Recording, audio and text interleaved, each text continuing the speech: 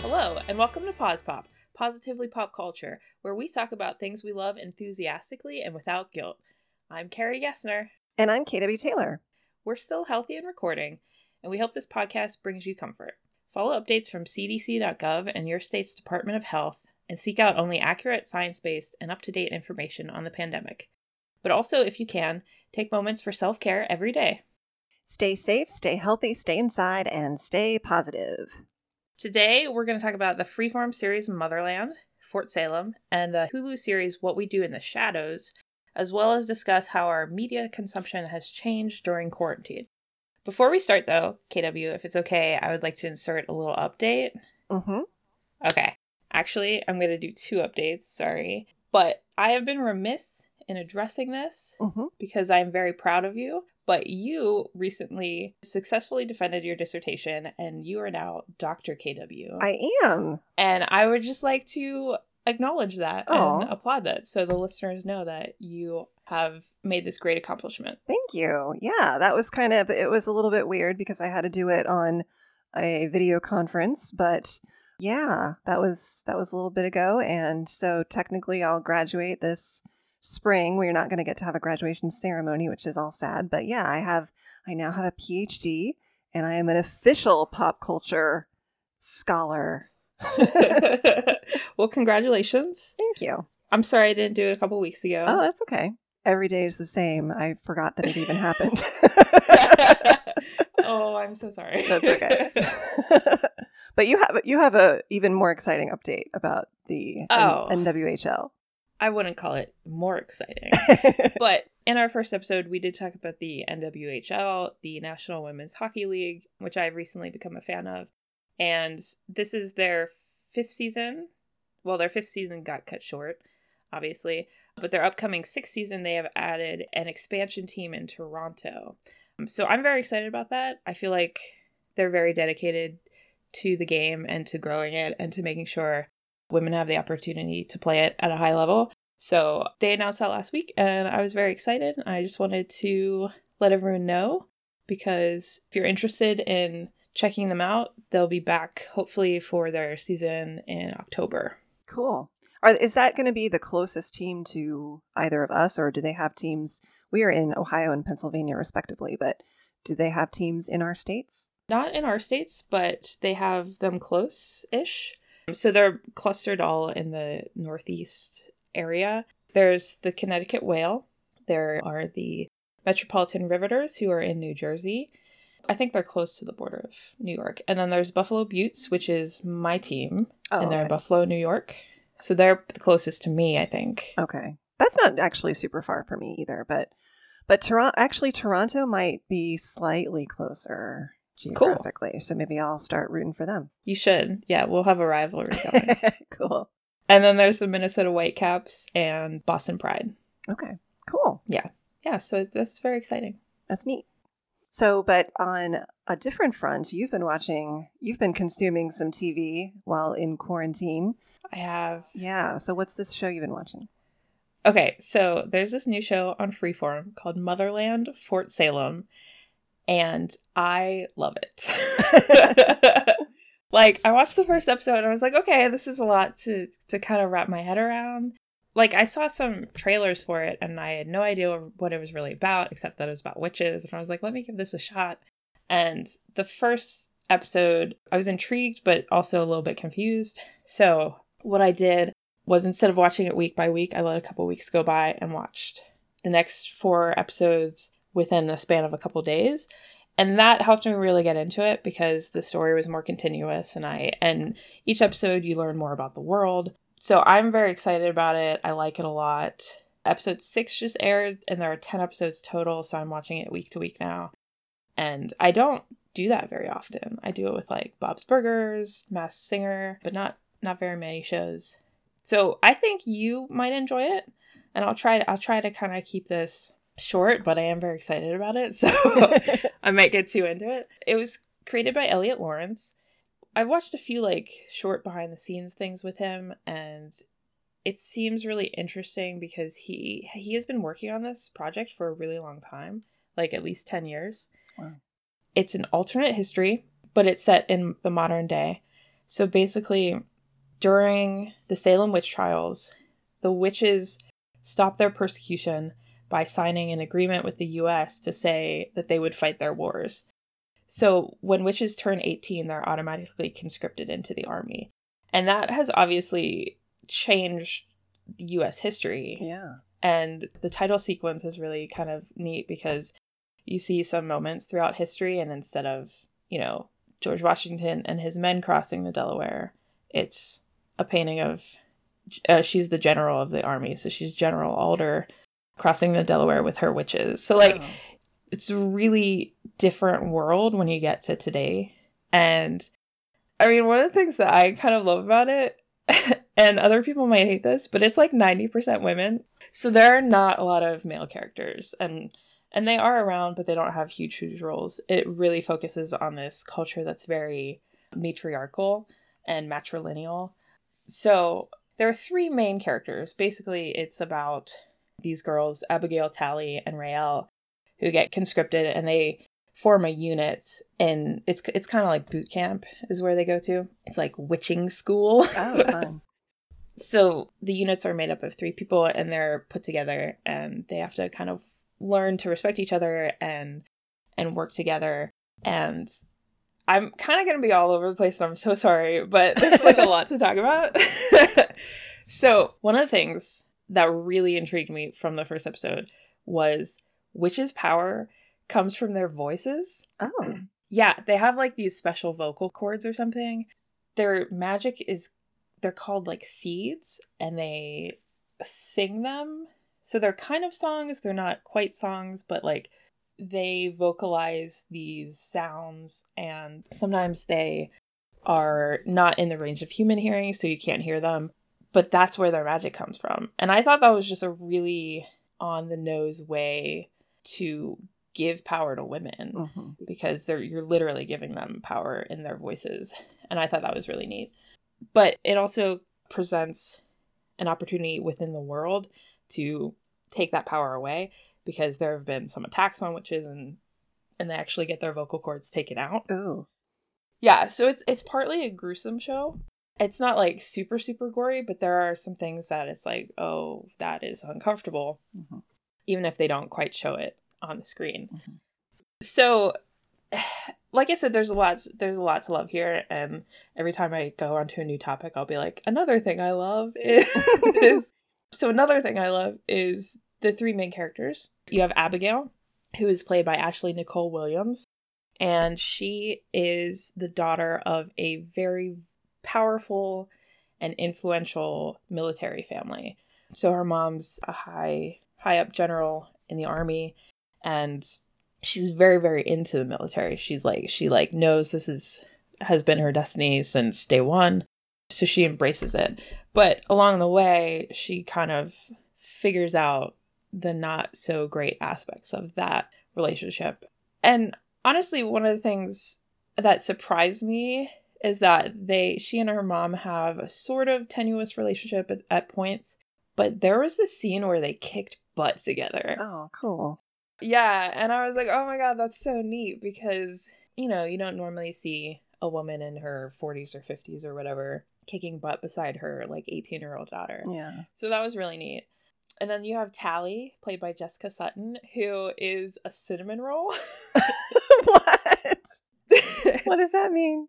Wait, you've never heard that? No, what does that mean? Oh, okay. There's a meme from The Onion. It came out a long time ago. Oh, okay. I just must have missed it. Yeah. So it's basically just a picture of a cinnamon roll. And the headline is, "Beautiful cinnamon roll, too good for this world, too pure." So people use it to talk about really pure characters. Okay. Anyway, Tally is super sweet, and she sees the good in everyone and everything, but she's really feisty too. So that's fun. But her storyline, she's the last of her line, which is really important in the witching world. And her 4 aunts were killed in combat. So she actually received a dispensation, and she didn't have to be conscripted, but she chose to go anyway. And her mom's very upset with her. And so some of her storyline is communicating with her mom. Her mom sends her a battle charm, But then she calls her on the phone and like they get into a fight. So some of it is like navigating that relationship too. Mm-hmm.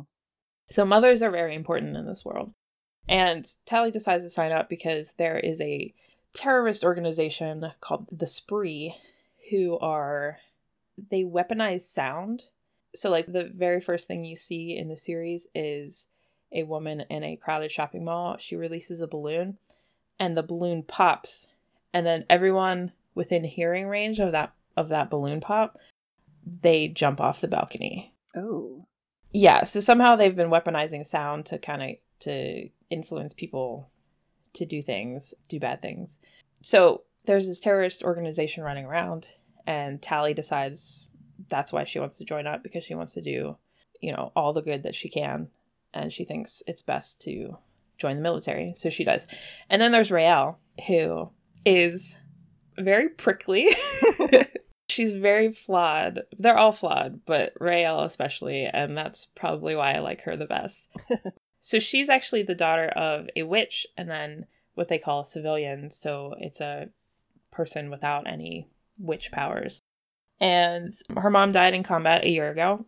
And she's she's still grieving. So when she signs up for the military, well, I say sign up, but like it's forced. So, okay, so there are two things that can happen. One, you do really well with your unit in basic, and then you get to go to war college. And two, if you do really badly, you get sent to the front lines, which is basically an early death sentence. Ugh. Yeah, but the thing is, you do it as a unit. So Raelle gets there and is like, I'm going to flunk out and go to the front lines and basically get myself killed. Like, that's my plan. Oh. And Abigail and Tally are like, no, because you're going to take us with you. Like, you can't do that. So a lot of it is, in the first few episodes, is them figuring out how to navigate what they all want and getting to know each other. And they really are the heart of the show, which I really, really like, because I always love like sisterly relationships. And then you have Scylla, who is not part of the unit. She's not, I would consider her a main character, but she's very mysterious. And I don't want to say a lot about her, but she's very morally gray, which I enjoy. And I think there are some really interesting things that are going to come out of her storyline. So we'll stay tuned. We were going to record this a few days ago before episode 6 came out. And I'm actually glad we waited because I got to watch episode 6. And so something very traumatic happens in episode 5. There's like a big traumatic event, and then each of the girls experiences their own smaller traumatic event. So, I mean, it's only a 10 episode show. So I was pleasantly surprised that they took the whole of episode 6 basically to allow the characters to process their grief in different ways. Like, there was a bit of plot because you have to keep the plot moving, but at the same time, all 3 of the girls have different reactions to what happened, and none of them is shown to be wrong. Like, you have to process it in your own way, but where you go wrong is when you don't let people support you. So I don't want to give a lot away, but I really, really like that episode because it got to explore those reactions and how it affects their relationships. And so I already said Raelle was prickly, and she's a bit of a hothead and makes very rash decisions sometimes. So she does something toward the end of the episode, and Abigail and Tally kind of have to not save her, but they have to come and support her. And it's just a really fantastic scene. And the cinematography throughout the show is really, really good. There's a lot of good lighting and the score is really good. So when this moment happened, I was like, oh my God, they're coming to support their sister. Like, I was really affected by it. Oh. Yeah. So I mean, I love the show. I'm very excited to see where it goes in the next 4 episodes. By the time this episode comes out, I think it should be the same day as episode 9 of Motherland will come out that night, out of 10. So listeners, if this intrigues you, I highly urge you to watch it because season 2 hasn't been guaranteed yet. And I think it would be great if they got a season 2. Cool. But yeah, it's very cool. It's very deep world building and great characters. And last thing I want to mention, sorry, I know I'm going on forever, is the cast is really inclusive. So you have characters of color, you have characters who aren't heteronormative, and one of the things that was most noticeable to me is they're not like main characters, but there's a lot of body diversity too. So there are some fat characters who, that's just the way they are, and they still get to be really cool and really fierce in different ways. So yeah, it's very pleasantly surprising all around. So this is on Freeform on cable, or I think it is also airing on Hulu, correct? Correct. Yeah. Okay. I've seen commercials for it on Hulu. I don't have traditional old school cable, but I do have Hulu. Yeah. So my advice would be to set aside a couple hours and at least watch episodes 1 and 2 together. Okay. So you get some momentum there. Yeah, I think it does look good. Seeing promos for it, it kind of reminded me of Dread Nation, the novel that we covered a few weeks ago. Okay. So I'm kind of in that mood. So this might be, it's Dread Nation meets Charmed. So that's a great way to put it. Cool. So I've been, obsessively consuming that, and you've kind of been obsessively consuming What We Do in the Shadows, right? Because season 2 just came out. Season 2 just came out, and this also is streaming on Hulu. It's airing on FX on cable. Then it's on Hulu. Now, have you been watching this at all? No. Okay. So What We Do in the Shadows is based on a film from 2014. Have you seen the film? No, I know of it. Okay, you know of it. So the original film was from 2014, and it was a New Zealand film, and it's a mockumentary written and directed by Jermaine Clement, who is from Flight of the Conchords, which was an HBO series a while back, and Taika Waititi, who directed Jojo Rabbit and appeared in that film. And so the two of them co-wrote and co-directed the original movie, and it's about vampires who live together, and they're being filmed for this documentary, but it's a comedy. And the film is really, really fun, and I recommend it. But the TV series deals with a totally different set of vampires, so you can watch the series without having seen the film. Okay. So the series started in 2019 on FX, and again, like I said, it's streaming on Hulu also. And Clement and Waititi are still involved in producing and creating it, but it's a different set of vampires, and it's set in Staten Island, so it's not set in New Zealand. But basically the premise, there's 3 vampires who are what you think of as normal, like traditional folkloric vampires. And they're Nandor, Laszlo, and Nadia, and they're all wonderful, and I'll get into the specifics about them. And then there's also Colin Robinson, who is an energy vampire, and he is not what you think of as a quote-unquote normal vampire. He looks like a person in middle management, and he can walk in the day, and he kind of is like a little Dilbert type office drone. And then there's also Guillermo, who is Nandor's human familiar, so he's like their little errand person or their butler or something, and he keeps hoping he'll be turned into a vampire, but it never happens. And so the specific vampire characters, Nandor is 757 years old, and he's clearly based on Dracula. He was supposed to be a soldier in the Ottoman Empire. He's kind of the group leader, but he's also really into the Macarena and Olympic basketball, and he works on becoming an American citizen during season 1. He's supposed to be this tough, brutal vampire, but he's also like kind of the nicest one. He's like really chill and very kind. And he's not very nice to Guillermo, his familiar, but he'll sometimes sort of treat him sort of like a pet in a way.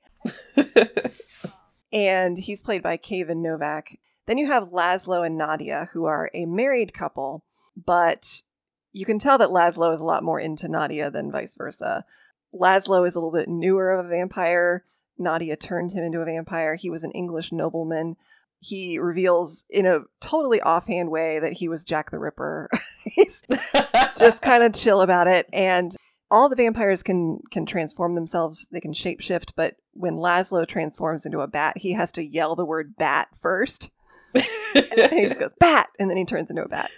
And he's played by Matt Berry, who's a veteran English character actor who's been in a lot of sitcoms and stuff. And he is brilliant. He's so funny. And he's very jealous and petty and strange. And then Nadia, his wife, is a Romani vampire. She's older than Laszlo. And she kind of like surreptitiously sort of cheats on Laszlo with this human guy. Anyway, that's a whole long story. That's pretty funny. But she is basically amazing, flawless. I'm kind of obsessed with her. I think I want to cosplay her at some point. She's just very like cynical, and she kind of does not really, she doesn't have a lot of patience for the other vampires in the house, including her own husband. But yeah, she's just very funny. She's got great fashion sense. She's just great. And then Guillermo is the human familiar, and so toward the end of season 1, Guillermo possibly starts hunting vampires, at least vampires that threaten the main home. And that gets kind of linked into a storyline in season 2. And Colin Robinson, as I mentioned, the energy vampire, is played by Mark Prochk, who is from The Office. And that's kind of a good analogy that this show reminds me of The Office so much, with its kind of gentle humor, that outlandish things happen, but everybody just acts like it's fine. Colin Robinson is hilarious when they show him feeding, because he looks like this normal, like I said, basic human.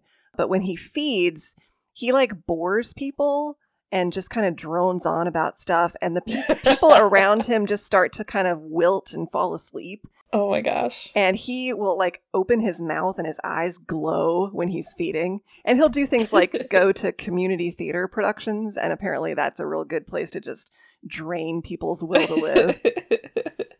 But the scenes That's of hilarious. It's really funny. The scenes of him at his office boring his coworkers, he'll make a lot of dad jokes, and everyone just kind of gets limp at their desk. It's really funny.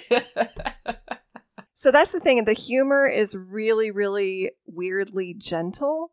And I have told people the fact that I find this show weirdly wholesome, even though it's about vampires. And there's also werewolves, and there's a necromancer character in season 2.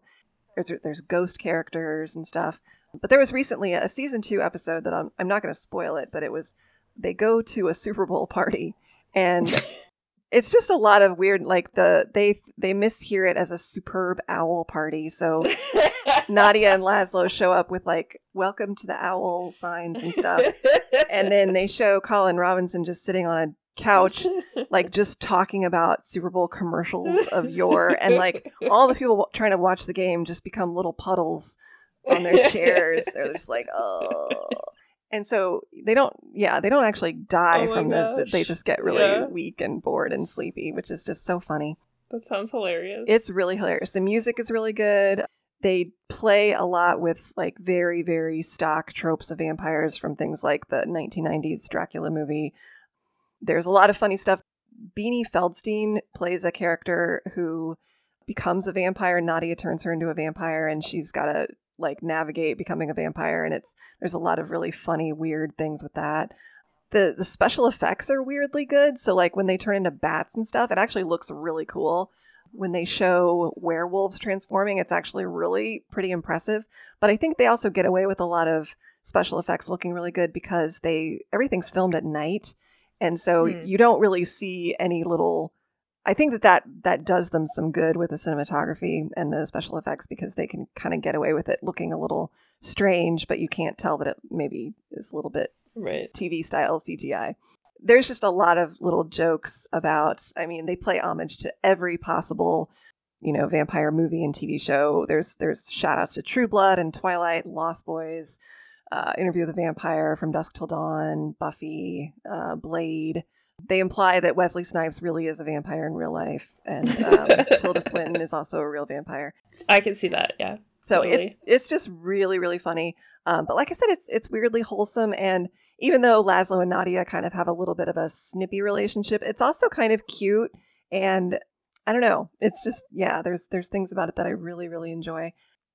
I've had to kind of defend the show a little bit because of it being, it's about vampires and werewolves and ghosts and stuff, so it's dark. And there is only one main female character, which is kind of a bummer, but I think they're kind of trying to make that better. They also didn't have any main female characters in the film, so this is an improvement. And I think that even though Nadia is the main woman, she has such a presence that it kind of makes up for it. But yeah, Okay. it's really funny. And it's just a 30-minute show, and there's just a season and a half so far, and each season only has 10 episodes. So it's a quick little thing. So yeah. Cool. So I have a question. Yeah. Why do they all live together? That's never really totally explained. I think that it's kind of like a coven or a nest. I mean, there's a vampire trope that sometimes some vampire media will say that vampires like to live together to protect each other, and some will say they don't like to live together and they're territorial. So I think in this universe, they do like to form little clusters because it's easier. They can share human servants that way. It keeps them safer, probably, to live together. And I think that may be discussed a little bit more in the film, but I don't know that they totally explain it here. It's also weird because the ones who are the European vampires, they call Colin Robinson always Colin Robinson. They don't ever just call him Colin. And they act like he's a little bit different because he's an American. He's much, much younger and is a day walker, so he can do a lot of errand type things for them too. But yeah, so in some ways it's like they don't totally know each other that well, but there's implications through the opening credit sequence shows a lot of old photographs and paintings of them from a long, long time ago, and they do make it seem like they've been a unit for a long time, like even centuries in some cases and at least decades in others. But the fact that they don't really adapt to modern society is also what's really funny, because they've lived in New York since the 1800s, and yet they still dress like they're in that time. They don't really update their clothing very much. So yeah. Cool. Okay. Well, that sounds really funny, and I think I'm going to check it out. Cool. I was on the fence about it, but now hearing you talk about it has pushed me over. I mean, if you can seek out the film first, that's great, but it's not really necessary, and you could just dive right in. So cool. Great. Cool. So did you binge the first season recently? I think I started it right before stuff started getting quarantine-y. Okay. So I think I just kind of I'll tell you, yeah, I finished season 1 right around the time that we did start going into quarantine. And then when I heard that season 2 was going to start in April, it was a little bit of like, oh, at least I have that to look forward to. So. Okay, so kind of before quarantine, but does consuming season 2 play into how your media consumption has changed since quarantine? Like, do you want to talk about that a little bit? Yeah. I mean, it's part of my like new rotation of stuff I'm actively watching, but because it's coming out on Hulu as it airs on FX, I'm not really able to binge season 2, so it's coming out weekly. So I wouldn't say that it's part of the stuff that's changed my media consumption during quarantine. Would you say that Fort Salem is something that is part of your new quarantine media consumption? I think I probably checked it out because I have a bit more TV watching time in quarantine. Like I would have just waited longer, like maybe until it was on Netflix or something. Yeah. So yeah, that's part of it. Yeah. And it is kind of nice. So Legends of Tomorrow is airing right now, which I love, and Bob's Burgers is back.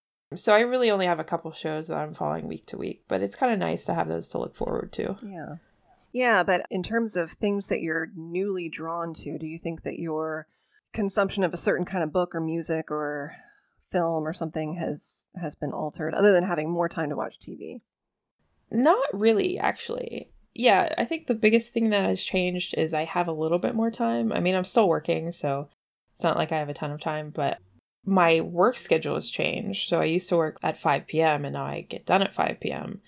And my roommate's home, so we've been watching stuff together, which was not really... I mean, we did on the weekends sometimes, like movies and stuff, but we never watched TV shows together, really. So we, almost every night, basically, we sit down and we, like, cross-stitch and watch a couple things. So we finished the first season of Westworld, and we're watching this very kind of silly, but it's something that we love. It's called The Curse of Oak Island on the History Channel. And we're on season 6. Oh my gosh. Wow. I know. Like, that's, I think the biggest thing that has changed in quarantine is that I feel okay sitting down at the end of the night and going, okay, we're going to watch 1 episode of Westworld and then 2 episodes of Oak Island, and we're going to do our little creative projects while we're doing it. So it's a little kind of relaxing time. Versus I'm trying to cram it in so I could keep up with people. Yeah. But in terms of what I'm consuming, Books, I'm trying to get a handle on kind of two categories of books. One is fantasies that I've like these big thick fantasies that I've had lying around for a while. Mm-hmm. And then two is books that my friends have written. Mm-hmm. So I'm reading one of Amy's books right now. Nice. I'm kind of focusing on those. And then in terms of TV, not much has changed individually, but I'm a little more open to shows that I kind of always meant to get around to. Like, I was always like, oh yeah, I'll get around to Westworld, but my roommate wanted to watch it. So I was like, yeah, let's do it. Cool. You know, what about you? Yeah, I'm trying to think. I don't know that my TV habits have really changed. Kind of like you, though. My husband is home all the time now, and so we're watching stuff at weird times of the day, like at lunch breaks and things. And I'm finding that I'm not watching as much TV in the morning because I'm getting up later and need to start getting to work. So that's, my sleep schedule is totally out of kilter. But one of my things that's changed that I've noticed is music. And I did a thing a couple weeks ago as a little quarantivity project where I went through, because I'm an old, I have a lot of mixtapes, cassettes. Nice. And I decided I only have like one working cassette player, and it doesn't really play tapes that well. And also some of my tapes are getting really old, so they don't sound great. And so I decided, well, I'm going to go on Spotify and just make Spotify playlist versions of my old mixtapes. Oh, cool. I did that, and I finished that, and it only took me a couple days, which was kind of disheartening just because it meant I was doing it for a long time. And so that's fun, and I've been listening to some of those. But then the other thing I've been doing is that I have found that for me, too much listening of quote-unquote regular music with vocals and stuff, whether it's old or new, sometimes it makes me too sad because it reminds me of the time before. And I don't know, so I've been drawn to more and more music either without vocals or with like non-traditional vocals. And my writing music used to also be maybe a little bit sadder. Like I would listen to a lot of the Twin Peaks soundtrack when I was writing. And that's great, but it's a little maudlin. So I decided I need something upbeat, but without distracting vocals. So I've been listening to a lot of this one genre of music, which I will talk about, which is called big beat electronic music. And it is a form of electronica popular during the 90s and early 2000s. And some of the artists that it's associated with are Prodigy, the Chemical Brothers, Fatboy Slim, Crystal Method, Propellerheads, Basement Jaxx, Groove Armada. I would also put early Moby and even Underworld in there too. And it's just like a really very, very repetitive. It's kind of like acid house. It's kind of like jungle and drum and bass, if listeners are familiar with those styles at all. It's kind of like rave music. But the thing I like about it is it's really, really it pumps you up. It's like slower tempoed, but it's also very energetic. And it's very loopy, and it just goes in like these electronic loops that then build on each other and get to a break point.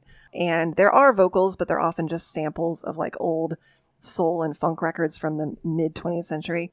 And it's just, I don't know, I wouldn't necessarily say it's quote unquote happy music, but it's not unhappy music.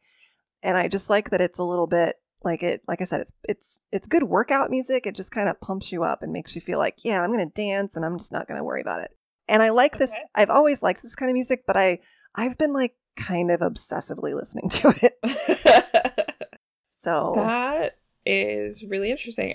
I'll definitely check it out. Yeah. I mean, it sounds interesting. There's some songs in that genre that did break out into pop hits. Probably the biggest one is a song called The Rockefeller Skank by Fatboy Slim, which has a very distinctive chorus to it. And he also had another song that has a music video with Christopher Walken dancing. I remember that. You remember that one? That was Weapon of Choice. Okay. And that did chart on like the modern rock and dance charts and stuff. So that's a really good Weapon of Choice is actually a great example of this music genre. So it's very surreal and silly and just kind of fun. So I think that's the other, like overall surreal, silly, and fun are kind of what I'm into while we're in this weird stage. Yeah. I'm reading a lot of very pulpy thriller novels and nice. So yeah, but stuff could change. I think that the thing that's neat about this time, if we can say that anything is neat about it, is that it gives you, well, it gives you an opportunity to explore stuff. I've been doing like coloring book pages and knitting and, you know. Yeah, for sure. I'm trying to make sure I do something visually creative too. So I cross stitch a little bit. I am trying to whittle wood. Oh, but it's difficult. I'm not the best 3D artist, so but it's fun. Yeah, cool. That's really cool. I totally get that. Yeah, cool. Well, maybe we will check in with each other in like another 6 weeks and see if it's changed at all. Yeah, again. yeah. I think quite possibly. If listeners are doing anything kind of different during this time, we'd love to hear about it. Mm-hmm. And next time, we're going to talk about some more great pop culture topics. We're securing some awesome guests for the next few weeks. So stick around.